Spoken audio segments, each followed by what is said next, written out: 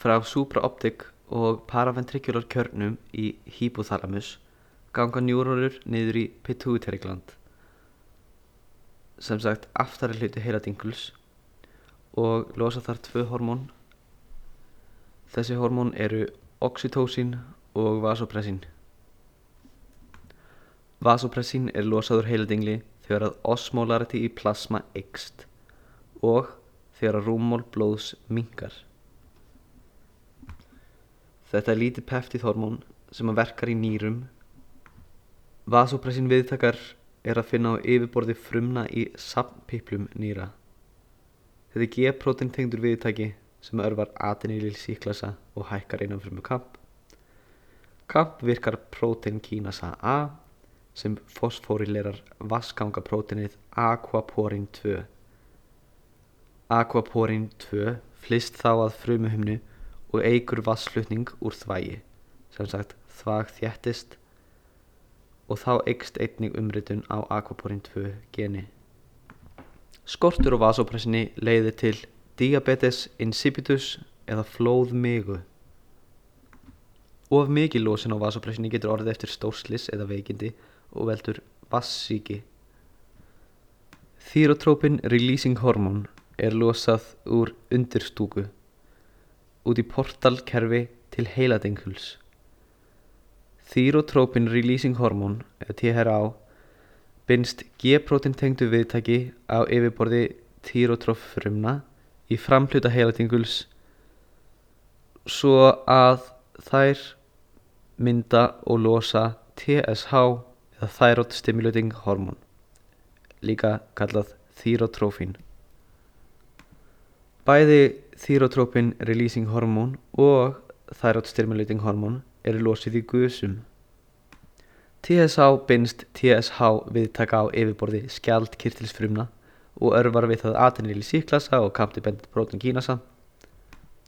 Thyroid stimulating hormón örvar skjaldkirtilinn á allan hátt og þar á meðal myndun og losun skjaldkirtilshormónanna T4 og T3 og einnig vöxt kirtilsins.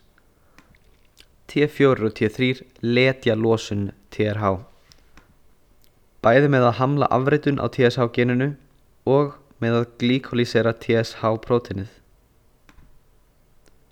Mest af skjaldkirtilshormónunum er á forminu T4 en virka formið T3. Dejóðering á T4 í T3 verður bæði í skjaldkirtli og í vefjum líkamans fyrir tilstilli 3 ensíma: iodothyronin deiodinasa 1, 2 og 3.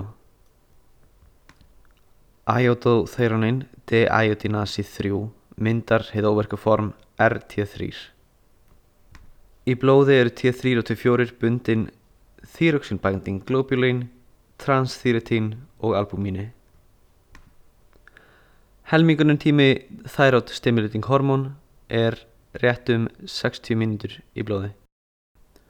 Growth hormone releasing hormón er myndað í nucleus arcuatum og ventromedial nucleus í hypothalamus og losað út í portalkerfið. Growth hormone releasing hormón binst viðtaki á somatotroph frumum í framhluta heiladinguls og örvar myndun og losun growth hormón. Somatostatin er myndað í heila og að einhverju liti þörmum. Myndun og losun somatostatins er örvuð af growth hormón og insulin-like growth factor 1. Somatostatin letur myndun og losun growth hormón. Hefur einnig losun og myndun thyroid stimulating hormón, insulins, glucagons og gastrins. Growth hormone releasing hormón og somatostatin eru ekki losuð samtímist en þau stilla saman nákvæmlega losun á growth hormón. Growth hormón er losað frá heiladingli í gusum með 3-4 tíma millibili og þá helst á nóttunni. Growth hormón og insulin-like growth factor 1 draga úr myndun á nýmyndun á GHRH. Prolaktín er líka losað úr heiladingli. Prolaktín kemur líka úr fremri hluta heiladinguls. Dópamín frá taugafrumum í undirtúku hemja losun á prolaktíni. Prolaktín svipar til growth hormón Losun í gusum, hæst á nóttunni og við stress. Losun eykst í meðgöngu og örvar brjóstvef til myndunar á mjólkurpróteinum. Brjóstagjöf leiðir til hækkunar á prólaktíni. Prólaktín hemur virkni follicle stimulating hormón á estrógenmyndun. Þar með veldur hún hækkun á prógesteroni. Hyperprolaktinemía er ekki sjaldgæft. Hjá konum veldur það tíðateppu eða amenorreu og miklu flæði brjóstamjólkar eða galaktoría. Í körlum veldur hyperprolaktinemía getuleysi og ofvexti próstata. Á yfirborði parathyroid frumna er calcium ion sensing receptor sem er G-prótín tengdur viðtæki. Þegar styrkur ioniseraðs kalsíums fellur, sendur viðtækin boð að losa parathyroid hormón. 1,25 dihydroxyl vítamín D hefur einkum áhrif í þörmum, beinum og nýrum. Þessi gerð af hydroxyleruðu vítamíni D örvar í þörmum myndun og próteinum sem koma frá svo í kalsíums. Áhrifin eru aukið frá svo kalsíum og fosfats. Í beinum örvar D-vítamín myndun á osteokalsíni en minnkuð myndun á kollageni typu 1, örvun á osteoklöstum. Áhrifin eru örvun á bein, niðurbrot, kalsíum og fosfat losnar.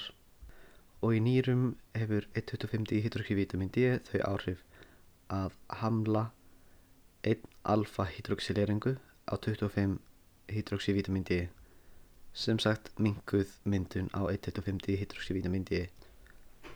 Kalsitónín er myndað í parafollicularfrumum í skjaldkirtli. Það minnkar magn kalsíums í blóði og þar með gengur það gegn virkni parathyroid hormón. Hér kemur RAS-kerfið. Júksta glómerular frumur í nýrum losa renín við lækkun blóðþrýstings og lækkun á styrk natríum í blóði. Renín er aspartilpróteasi. Renín klýfur angiotensínogen sem er þegar til í plasma, þannig að angiotensin 1 myndast. Angiotensin converting enzím sem er serínpróteasi í lungum klýfur angiotensin 1 í angiotensin 2.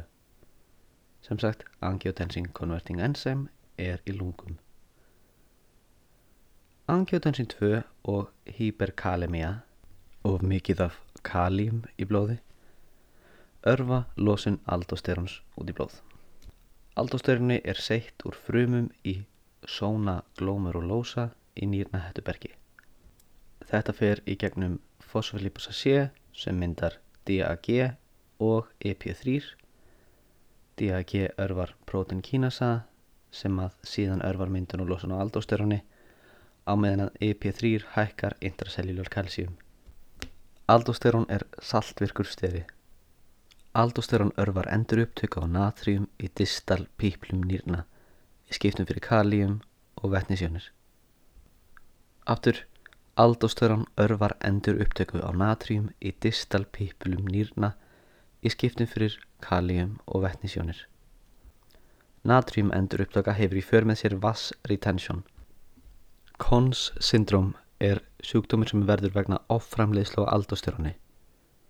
Cons syndrom felst í hypokalemía, hypertension, polydipsia, sem sagt ofþorsti, polyúría, of mikið þvag, slappleiki og jafnvel lögur munn. Orsökin er adrenal adenóma eða adrenal karsinóma. Secondary hyperaldosteronismi er vegna hjarta, nýrna og lifrarbilunar. Lakkrís-át eykur renínvirkni. Við uppvinnslu á sjúklingi með hypertension, það er ofþrýsting, skal hafa hyperaldosteronisma í huga. Hjartað myndar og losar natriuretic hormón við hypervolemíu og aukið þann hjartans. Helstu natriuretisku hormónin eru atrial natriuretic peptide og brain natriuretic peptide, sem sagt ANP og BNP. Natriuretic peptíðin auka natriuresis, diuresis og auka einnig glomerular filtration rate og filtration fraction. Svo inhibera þau losun renins. Svo auka þau vasodilation. Sem sagt, natriuretic peptíðin auka glomerular filtration rate, lækka renin og auka vasodilation. Adrenatriuretic peptíð stundum kallað adrenatriuretic faktor, sem sagt ANF. Mælingar á BNP og ANP eru gerðar í sjúklingum til að greina orsök mæði eða dyspneu.